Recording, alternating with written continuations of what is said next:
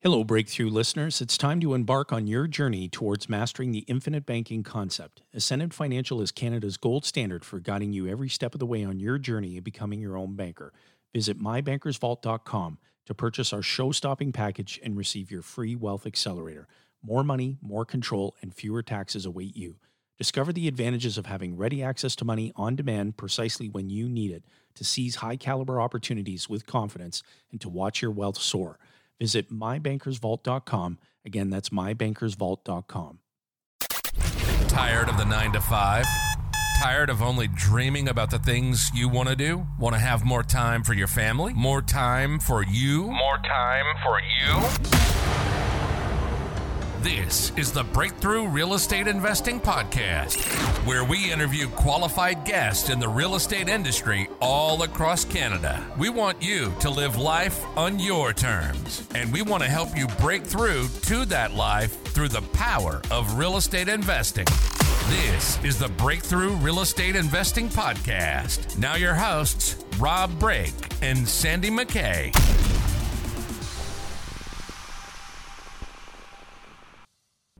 Good morning, everybody. Early morning start for us today. Super pumped and excited to have our guests on that we have today, but also super pumped and excited again to talk to Sandy. How are you doing? Hey, Rob. I'm amazing. How are you doing today? I'm very, very good. It's rainy season here in Costa Rica, so I'm getting most of the time it's sunny in the morning, but today it's raining. And actually it was raining really hard when I woke up. So I was a little concerned that you guys wouldn't even be able to hear me over that, but it seems to have calmed down enough that we can proceed with the show. So we're all good. Well, are you getting ready for your group coming down there soon? Will it be rainy season still? No, of course not. Okay. It's designed to be beautiful and sunny every day. So, I've got that planned out. If the rain comes, it won't be because I called it. But no, it's supposed to be, around mid-November is when the rain will just disappear, and then it doesn't come back for months. So if you see any rain in there, usually it's like, a little sprinkle or something like that. Mid-January, maybe there'll be something like that. But other than that, it's, there's no rain here for months once it stops. It's an interesting climate. Mm-hmm. Gearing up for the event. We've closed it off. I mean, obviously, if somebody calls and says that they want to come, I guess we can arrange that, but we've closed it off. I've got 8 people coming this year, so it should be good. Should be fun. And keep you posted on how it goes. And start planning for the next one, of course. Any idea on the type of projects or real estate you're looking at? Yeah. We're going to be seeing a bunch of condo projects in Las Catalinas, which is a beach town. It's a walkable beach town. It's around 20 minutes north of where I am. It's really cool. It's unique. It's sort of European inspired. Mm-hmm. And they're doing a whole new expansion, like double what they've got there now. And that's just starting. So we're going up there. Really cool condo project right at the top of the hill in Tamarindo, but still like walkable to everything, called La Vista. Yeah, we've got some cool stuff planned. It's going to be fun. Awesome. What about you? What's going on? What's going on? We're doing a whole bunch of stuff. We just did a few renovation projects finishing off and refinancing, which we haven't done a little bit in a while. So it'll be interesting. I haven't been that active in the last couple of years. If I'm not sure how much I shared about that, but we've been working on revamping our portfolio in some ways, and so this will be like the first refinance project almost like in this weird higher interest environment. So we'll see how that goes. I think low expectations for what that'll look like, but it's okay. It's been a good project regardless. So it'll work out. Not a classic Burr example. A little different. But other than that, still able to move forward. That's what you're doing, right? For sure. Climate sort of shifting what things look like, but still advancing.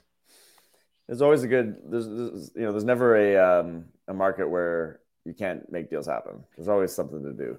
The numbers shift or the strategies shift a little bit, but there's always an opportunity. There's lots of opportunities coming, actually, that we're seeing now, starting to get some people in some tricky situations that they need help out of, which is opportunistic if you're ready to take action on it. Awesome. Actually, there is one more thing that I want to mention. One of our lenders, one of my clients just bought a boutique hotel here, a 16-room hotel, and right at the last minute, we got in with a new lender with Banco Nacional here in Costa Rica, and we were able to get her 80% LTV. So that is rare, right? That is unheard of here. And just speaking with the lender, it looks like we're going to be able to continue to do that. So it's new ground. It's opening up a lot of doors, because before that it was 50 to 60% LTV. Mm-hmm. So this is really exciting. It's gonna be a game changer, I think, for anyone looking here. Nice. Yeah, so excited about that. That's one of the big things. But anyway, let's move on. Oh, I should say, everyone listening should go over to breakthroughreipodcast.ca, download our free gift. And what is that free gift, Sandy? The ultimate strategy for building wealth through real estate. So once they picked it up, of course, you will get access to everything else that we got going on, updates on events like Rob's tour there in Costa Rica coming up, and whatever else we got going on. You won't miss out on a show or anything else. So get on that list. Investors Club events, which we've got a great one coming up it'll be probably coming out. Actually, it'll be probably the day that this show airs. I think might be the day of that event. So if you're listening, which is when? November 15th. So November 15th evening, we've got a great event. If you're listening and this just came out, so you're gonna still be able to join us. Go to the event. Go to the event. Vaughn Investors Club. We got a great event on capital raising, which will be. We've got a great guest speaker coming out for it, who's going to talk all about how to raise funds, and they've got some of their students that have come out that have done it through their programs and stuff. It's going to be pretty cool. It's got some great strategies. Yeah, but you do it every month, right? We do it every month, yeah. So around December 15th, probably somewhere around there. Give or whatever take. What day? Wednesday? Yeah. Third Wednesday of every month is typically it. December might be a little different. Right. But if you've never been out, super easy to access, just above the 407 in the GTA near Vaughan Mills. And we'd love to see some more faces there. We've got a lot of our listeners show up there and always are in attendance, so it's great to see. But there's room for some more, so come out and join us. Do you have a website for that? VaughnInvestorsClub.com. Right on. And I guess go over to iTunes, give us a rating and review. Help us get out there and reach more of the people that want to hear this kind of content. Absolutely. Housekeeping done? Yeah, housekeeping is complete. Okay. Put the broom back in the closet. Okay. Well, we've got some great guests lined up here, so let's bring them onto the show. Thanks so much for being here, David and Anuja. Yeah, thanks for having us. Good morning. Yes, thanks for having us. I'll do a little brief intro of you for our listeners who don't know you yet. David Anuja Pereira. Again, so thankful for you to be here. And I'll let you kind of fill in a bunch of these gaps and share a little more about who you are and what you've done. But your venture into real estate investing, from what I understand, started in 2013 with a triplex. And it looks like you've done a lot since then and gone on to start various types of investments, including some rent-to-own programs that we're going to talk about. And you've bought some properties in a few different areas too, right? Kitchener, Cornwall. You invested passively in some projects, so we can maybe touch on that a little bit. Other investments like the infinite banking strategy. You've done quite a bit in the investment world. So I'm looking forward to learning all about this and what your experience has been and how we can help others learn from your decade plus of experience in this space. So thanks you for being here, guys. And let's get into it and learn a little bit more about what you've been up to in your 10 plus years of investing. Sure. So I can get started with, we started, as you said, Sandy, 2013 triplex.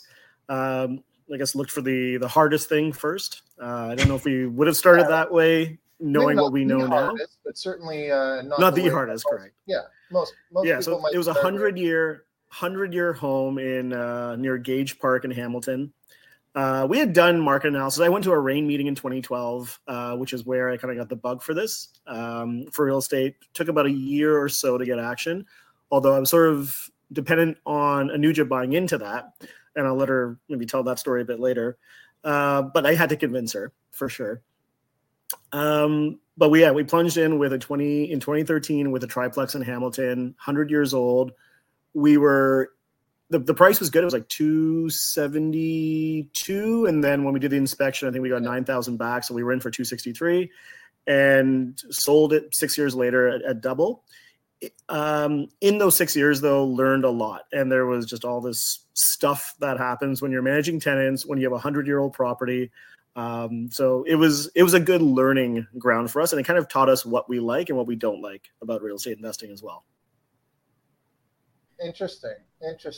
So you were saying that there was a lot involved in getting started, like in getting things off the ground. But so it sounds to me like you had the bug first, and yes. and then had to sort of convince Anuja into it. So let's talk a little bit about that. How did you even get started in the idea of it,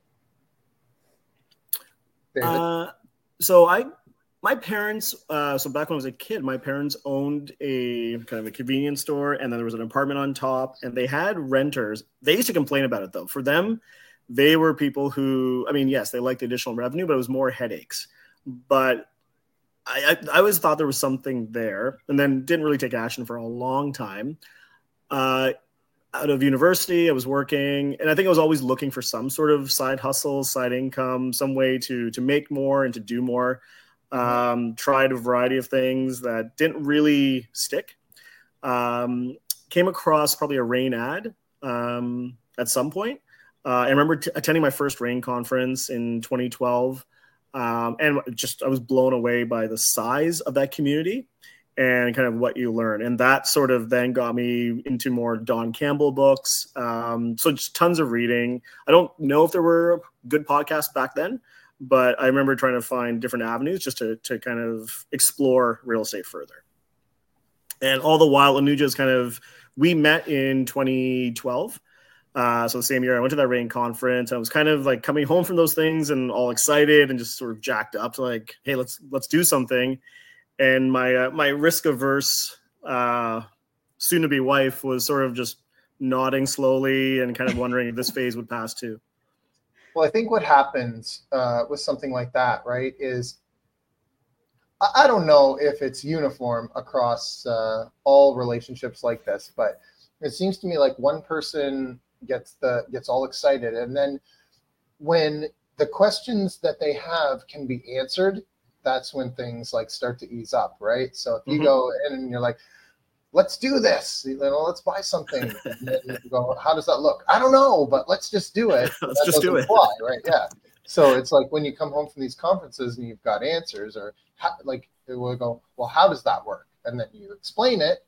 That eases the tensions, and obviously that person wasn't at the conference with you, so maybe did she start to attend these things beforehand, or no, you didn't? I didn't. You know what? David would come back jazzed, right? David gets jazzed up about stuff, excited. And like he said, I would be like, this will pass, just like the other thing, it'll go away. And like David said, I was really risk averse. So I was a teacher for 17 years. I grew up in an immigrant family. I was told, like, you get a good job, you make money, you get a pension potentially, and you don't get any debt. You pay off your mortgage as quickly as possible, and don't owe money to anybody. And so the idea of taking another mortgage just didn't make sense to me. I didn't understand the idea of good debt at the time, and it took a lot of education, a lot of me probing. And even when David had answers, he would give me good answers, and I was still so skeptical. I just didn't understand that leveraging ourselves more, but making more money through it. Like, I didn't want to pay more interest. Like, I just didn't like that idea at all. And so it took a while. And even after we bought that first property, it came with its headaches. We had to redo the stairs. The upstairs was like a $15,000, and I just kept calling it a money pit. I think I called it a money pit until the day we sold it for, that large profit. I was just continued to be skeptical. I kept thinking like, I just didn't understand, I guess is what it came down to. And it took David being really patient. If there's anyone out there who's trying to convince a spouse, it took a lot of patience, and it took me time to really get comfortable with the idea of, again, leveraging ourselves more. I had questions about where's the money going to come from? How are we going to do this? And even when he had answers, I needed a bit of time because those ideas of bad debt and not owing money and paying off things as quickly as possible was ingrained in me since I was a child. So it took time, and there's days where it's still uncomfortable, to be honest. But I continue to work through it, and listening to podcasts like yours and other success stories, those are things that helped me. Very common for couples to be a little bit like not fully aligned right away in that sense, because it's often what attracts complementary characteristics, right? So it's someone's a little more risk averse, and the other one's a little more maybe out there entrepreneurial and whatnot, and that usually has some sort of a challenge that eventually happens when you're starting to take action like this, right? So I'm glad you shared some of that experience, because I know there's lots of my wife and I have gone through that as well, and Rob probably is the same, and others. So it sounds like they're telling our story too. Yeah. What about friends, parents, that sort of thing? How did that impact the decision making there at the beginning? Because, like you said, you're brought up in an environment. Usually, wherever we are today, we're a product of our past experiences, and often all the way back to childhood, there's lots of things really deeply ingrained in us. What did friends, family, and their input? How did that impact things? My parents had some investment properties when we were growing up, but it was not really something that I understood fully. They had bought a condo in London on a tip from an uncle, and it just sort of sat there. They were really passive about it. They paid a property manager. Like, they weren't very active. They owned an extra property where we grew up in Cornwall, and it wasn't a big conversation. We didn't talk about it. I knew they had these places, but we didn't really talk about it.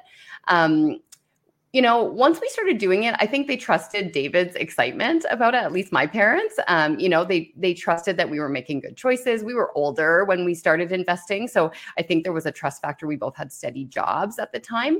But what I think is really interesting to me is when I think back at that time, I didn't have any friends talking about investing, right? Like, once we joined the community, I realized there are so many people doing so many things, and it almost felt like a secret at the time, like something that we were not to talk about. It was kind of, taboo to talk about trying to make more money. And I didn't realize that there were so many people doing things until we started the conversation. Like, it was almost like once we started asking questions, it's like all these people came out from the woodwork saying, I have an investment property, or, I've invested in these REITs, like we just didn't know. And I think, again, it was some of that programming of it's impolite to talk about this stuff. And the realization is our network has changed so much now. But at the time, we didn't really, David had some friends through his MBA that, he would talk to a little bit about investing, but it has grown exponentially since that time by digging ourselves into the community.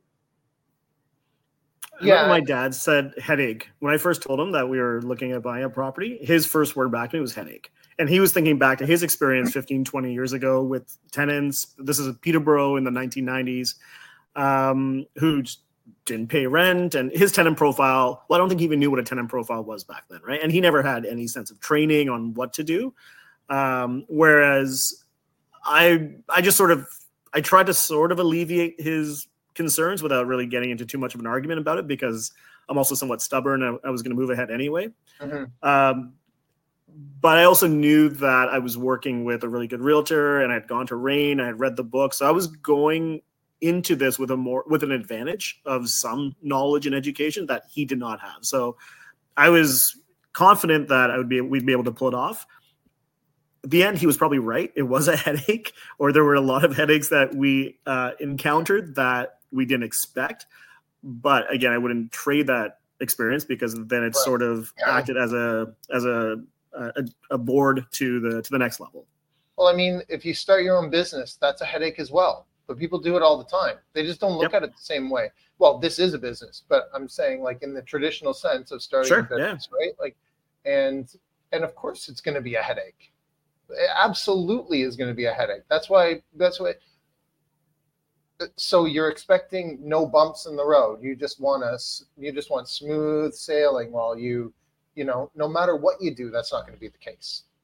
Yep. So I do find that is often what people say and the things that you hear around a water cooler at work before you decide to start investing is everyone tells you, don't do it. Don't do it.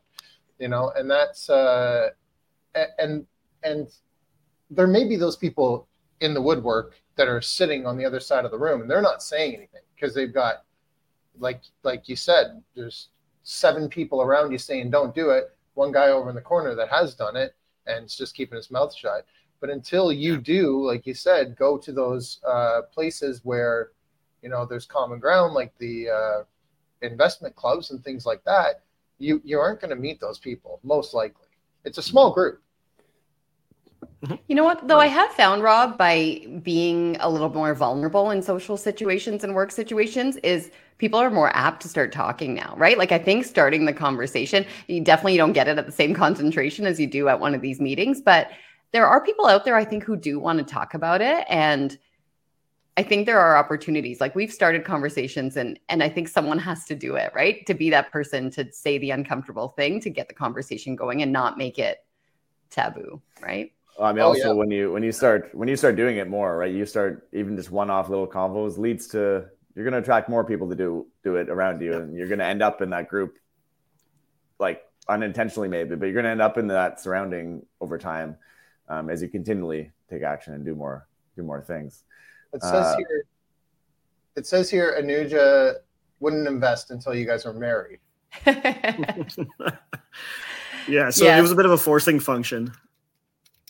Well, see, the other side of that, Anuja, I wouldn't quite call our marriage a forcing function.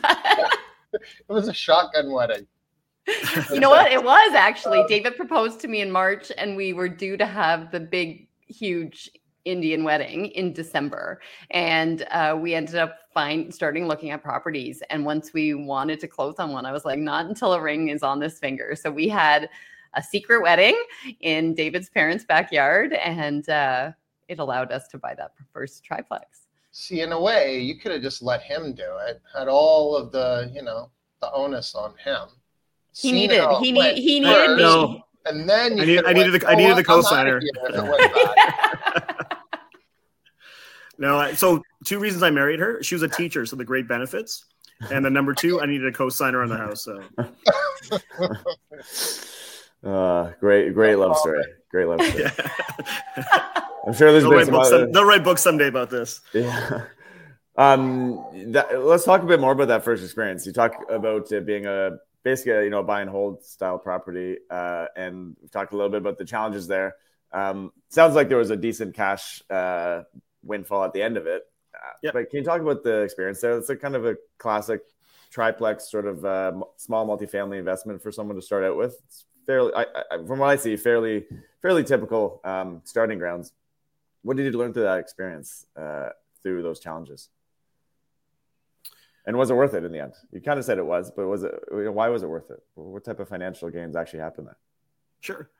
So I think in terms of getting started with it, so we did an inspection. Again, first time I'd ever worked with a home inspector, because I'd only lived in a condo. We'd lived in condos, right? So we'd never gone through that process. And I'm reading the binder, and I don't know what most of this means. I'm not handy. I'm completely useless when it comes to like home maintenance and home renovations.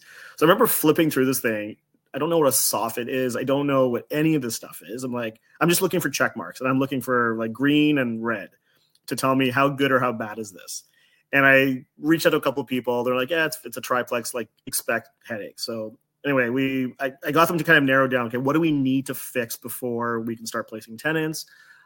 We had to renovate the basement. So it was a triplex, but the basement needed work done.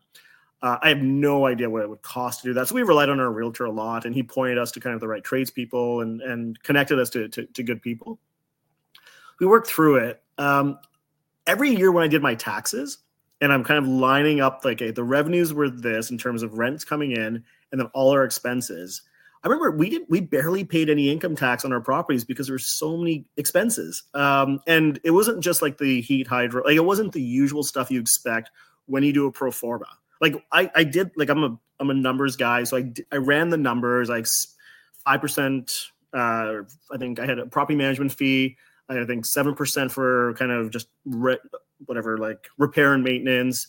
I had occupancy, like all those things that you're supposed to do when you run a model.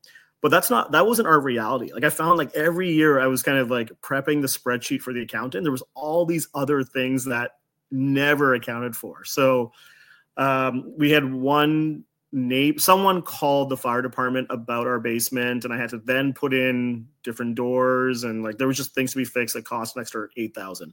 Anuja mentioned the $15,000 staircase outside. Tenants, especially basement tenants, they're going to turn over every year, right? And so you're always going to have that 1 month of vacancy, and then just the effort to place a new tenant.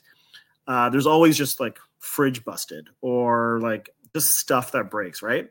And so for me, the buy and hold experience, I'm glad we did it, as we doubled our money in terms of we bought at 263, we sold at 525. And of course, I mean, we're only in for 20%, so it's more than doubling our initial investment. But I think new investors who are kind of really excited to go in, just make sure you know make sure you understand the strategy that you're going for. Are you someone who looks for passive? Is passive better for your lifestyle? Or are you handy and you're willing to take on the challenges of a 100-year-old fixer-upper? We didn't really think that through. Or I didn't really think that through. I'll take the blame there. I just sort of looked at the numbers mainly and just assumed everything else is going to work out. And yeah, there'll be some maintenance. It was way more maintenance than I expected. And even though Hamilton the house is only 35 minutes away from where we lived, those trips can be just a pain in the butt in terms of having to go to and just dealing with issues and hearing from neighbors that our tenants are doing this. So just be prepared that if you are going to own your own property, and even if you have a property manager or self-manage it, stuff's going to come up. And then the numbers that look very shiny in the very beginning, which is going to help you make your decision, reality may not be as smooth as it looks. So now it sounds very similar to my actual first investment, where just it was the money pit, right? So the thing is, you fix everything up and then you sell it, and the next person doesn't have to deal with all of those things that you had to deal with, right? So yeah. But yeah, no. It's funny because when you're looking at an investment, it's hard to. Sorry, the rain is getting pretty loud here. But it's hard to take into account all those unforeseen things. Yep. So that's something that everyone should try to work into their numbers, especially if they're buying something older. Mm-hmm. Let's see. Well, you guys have really taken off by the looks of it. Like ever since like basically when the COVID lockdown and all of that madness started. That seems to be like your like the starting point of your like race almost. So tell us, like, it looks like you guys just excelled through that. So let's talk about that. Yeah, so things changed a bit since 2020. I would say we leveled up a little bit in terms of digging deeper into the real estate investing world. We are not where we want to be. There's lots of people doing lots more than us, but we certainly increased in terms of like doubling down on real estate. So I, over COVID, did finish my real estate license and was both a full-time high school teacher and a real estate agent Remax at the same time. Things got busy. And since then I ended up retiring or resigning from my career and leaving that career that I did for 17 years. So that's a lot. It was, I mean, I sort of described me being so risk averse. And again, David was the one who helped convince me. I had a lot of, I mean, I hate to get cheesy a little bit, but like self-limiting beliefs, right? About, am I going to be able to do this? I'm leaving this really secure job that I love for like a little bit of an unknown. And certainly we're in an interesting time to leave my full-time career and dig into real estate in Ontario. But at the same time, it has been a really huge growth experience. And, when I don't look back by any means, but it was a really big change. We bought 4 properties over COVID. So we bought a pre-construction in Toronto and bought a rent-to-own property for ourselves where we're the investors. And then also have 2 more properties that we bought buy and hold investments in Cornwall. So in the last couple of years have continued to invest. We have 2 young kids. And so finding ways to do these things while parenting has been really interesting. But, it's been a busy few years. David started Rent to Grow Homes, which he can talk a little bit about. But, I would just say that we have dug in a little deeper. I think COVID brings that out in people. You start thinking about where you're spending your time and energy. And, between our family and real estate investing, those are 2 things that are really important to us. Do you want to talk about Rent to Grow, David? Yeah, let's hear about Rent to Grow. I see a few cool stuff, a few cool points of what you've done there. So let's hear about that.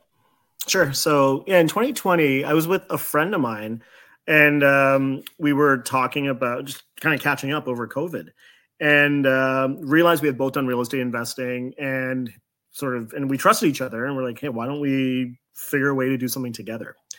And so wound up So we looked at pre-con condos, we looked at new developments, tons of things, and didn't find a model that we loved. And then I heard Rachel Oliver on a podcast talking about rent to own, and called her up that night, kind of got some information. I read a book about rent to own from Mark Loeffler about 10 years ago, because Mark was our original real estate agent for the Hamilton Triplex. So I knew about the concept, loved the idea of win-win-win. I just hadn't taken action. It just hadn't been in my top priorities. But hearing Rachel kind of spur that in me again. So I kind of shared the podcast with my partner, and he and I jumped in and wound up investing in a property in December 2020 in Brampton. And it's honestly been the easiest real estate money we've made. And the reason it's passive. So I went there once. And so it's less than 30 minutes from our house. It's Brampton. We're in Mississauga, house is in Brampton. I went there for the inspection so I could see the place, look at the report. I knew a little bit more about how to read a report, not that much more, but I was a little bit better than I was in 2013. Met the tenant buyers. So I got to know them a little bit more, and am I comfortable with them? Since then, I've never been. Anuja, the realtor, has never been to this property. And every month the rent comes in by e-transfer. And I've never had to deal with a tenant. I've never had to deal with any issues. So it's been literally the easiest real estate money. A total contrast to the description I gave you for our Hamilton Triplex. So my partner and I realized, look, Rachel's got a really good business. There are other rent-owned businesses that have these massive investor lists, and it's hard to get on and get a deal with them. So why don't we start our own rent-to-own operating business, because we know friends and family that have HELOCs, that want to invest, that want to be passive, and this would be a good fit. And we're not trying to necessarily build this massive scale business, but if we can get a few deals as a rent-own operator, that would be really interesting.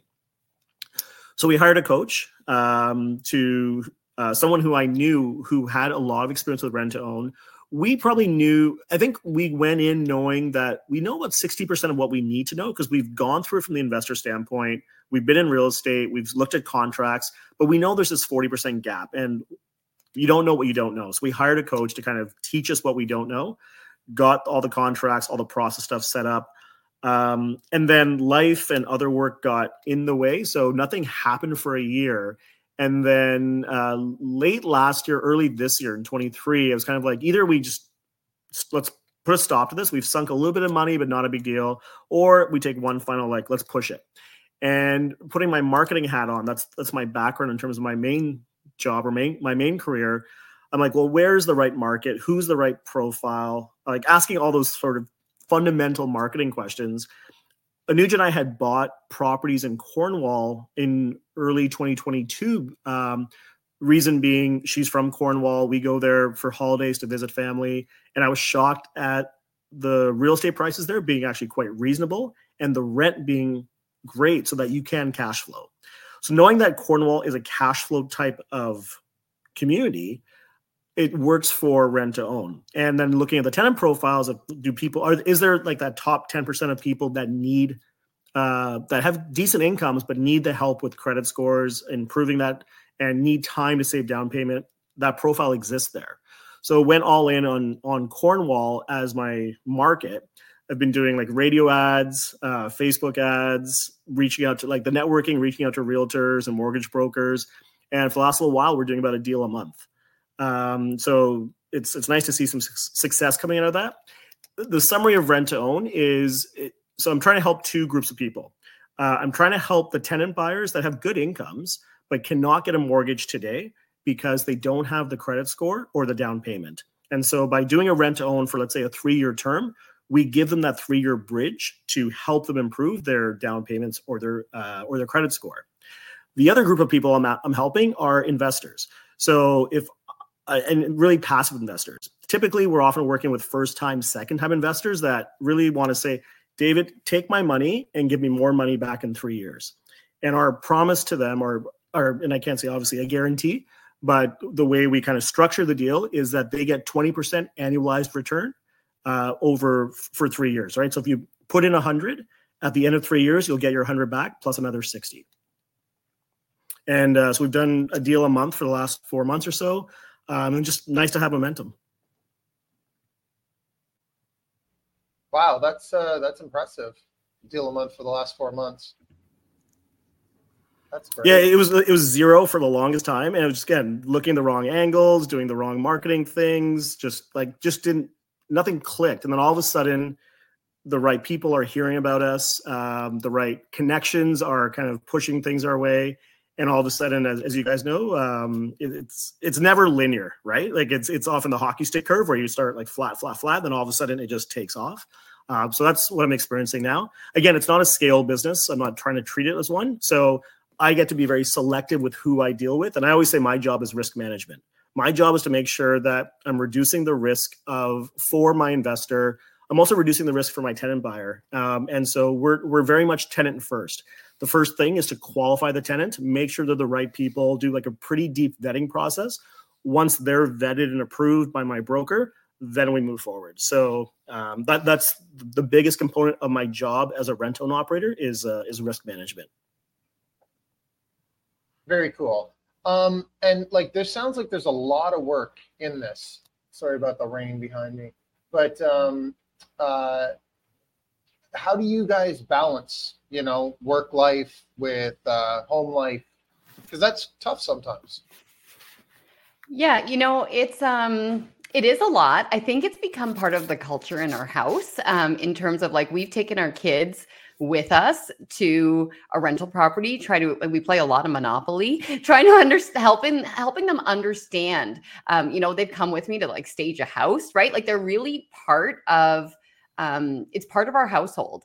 And I think part of our household is also, we work hard, but also that we're trying to help people. And I think we're trying to teach that to our children, right? So there's a lot of things that we're doing, even in the rent to own. David talked about trying to be helpful and trying to teach the kids that there's a lot of investors doing really amazing things in terms of making money, but there's also people who are really finding ways to help others. And so we're trying to like build that as part of the culture in our house, is that these are exciting things that we get to do. But, one of the easy things being parents of young children is that it's really easy to just work and become co-parents. And so maintaining our relationship as a couple is really important. David and I share an office, which is interesting at times when we're on calls, but we share a space now, and we know what's going on with each other. We have conversations that are not just about hockey and the kids and who's picking them up and what's for dinner. We have conversations about other things like we used to when we didn't have kids. And, so we try to get a date night pretty often. Luckily, both of our parents live really close by and are really active in our lives, but it gives us an opportunity to keep a relationship, to be a couple as well as parents and sometimes business partners.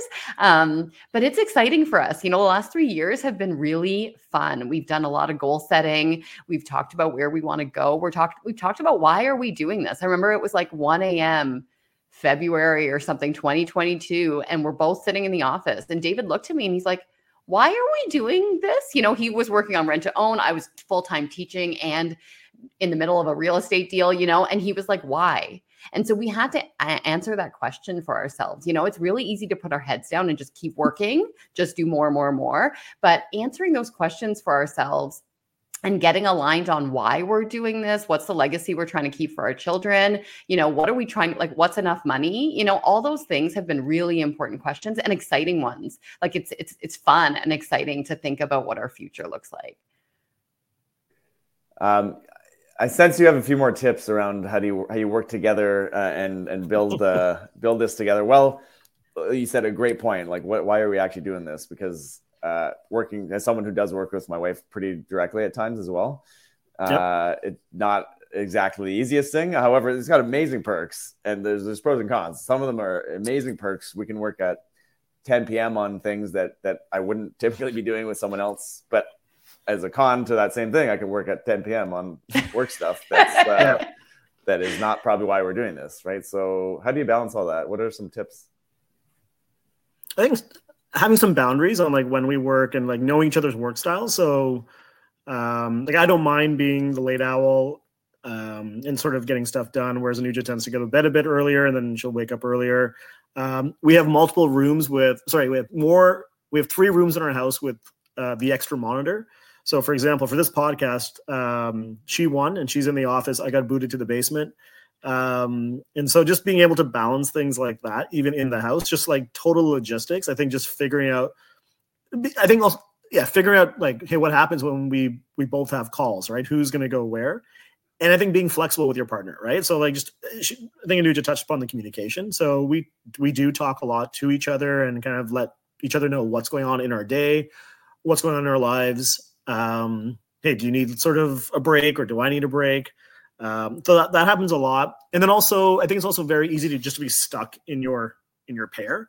And so she goes out with her friends or I'll go with my friend. Like we encourage each other to go out. Like whenever that opportunity comes up, it's always, go. Like it's always, the default is yes, go, unless there's a really good reason not to go. And I think that's worked for us, right? Like I think what we're saying are tips that have worked for us. It may not work for everyone else, but I think the gist of it is like be flexible, over communicate, and then I guess the last thing is back off also when you need to. When Anuja was starting her real estate business, one thing I've learned from observing her is that real estate sales and marketing is a huge component of it. I'd never realized that until I saw it firsthand. And my background is marketing, right? So I had so many ideas I wanted to throw her way. And I remember writing up documents and like hundreds of ideas on you could grow your business by doing this and this and this. And then one day she just sort of like looked at me just like, I can't do all this stuff. Just back off. And she was right. Like I was totally overwhelming her. And so now I've kind of learned to sort of pick my spots on when I give feedback and how I give feedback. Yeah. I think I would call David my biggest critic and also my biggest cheerleader. And I think that balance of being both of those things and finding the right ways to do it, which he hasn't always, but, you know, he is able, like I'm able to take, you know, constructive feedback, but he's also, I mean, I would still be in teaching if it weren't for him, right? Like I would have never left if I didn't have his confidence in me to push me through, right? To take that risk. I left my pension on the table, right? Like to leave all those things. I needed him to have my back, but I also needed him to like step up and give me the confidence that I was scared, right? It was a big risk for me. And I definitely needed to borrow his confidence for that to happen. But you know what? It's also, you know, we are involved in each other's lives in terms of even business, right? Like I know what's going on and he knows what's going on. And it's a balancing act and it's going to change again as our kids get older. Like there's always this rejigging that continues to happen. But the willingness to work on it and sort of that unity, I think gets us through the tough times, I guess. That's fantastic. So I'll say her mom, my mother-in-law still hasn't forgiven me for pushing the career change. I still get looks from her. But she can obviously see how happy you guys are. So, now Anuja, you're doing the podcast as well, right? With Dan. Yeah. So, we joined a number of masterminds, which I think if you're an investor and not in a mastermind yet, like get in a group. It was a game changer for us. And so we were in this mastermind called the Cash Flow Crew that Dan started a number of years ago. We were meeting online and I joined in, and it was around the time when I was considering leaving the career, and there was a lot of teachers in that group, and it was so supportive. I was so pleased to have the support of that group. But through it, David, our marketer, sort of said, like, you and Dan need to do something. Like, you're a good balance.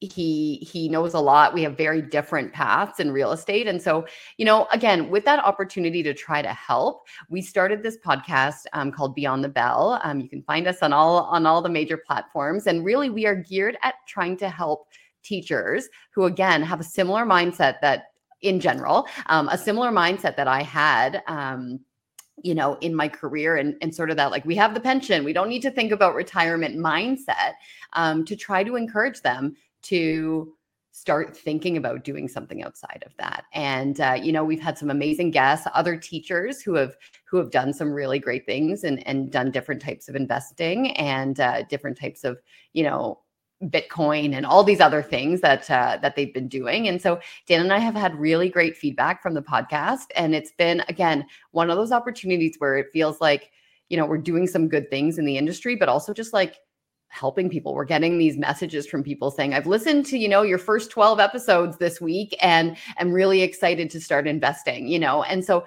just opening people's minds to the idea that it's not as scary as it could be, and we're doing some education pieces around how do you get the money? How do you place a tenant? What does maintenance look like? And really trying to educate educators on something that they may not have their mind open to yet.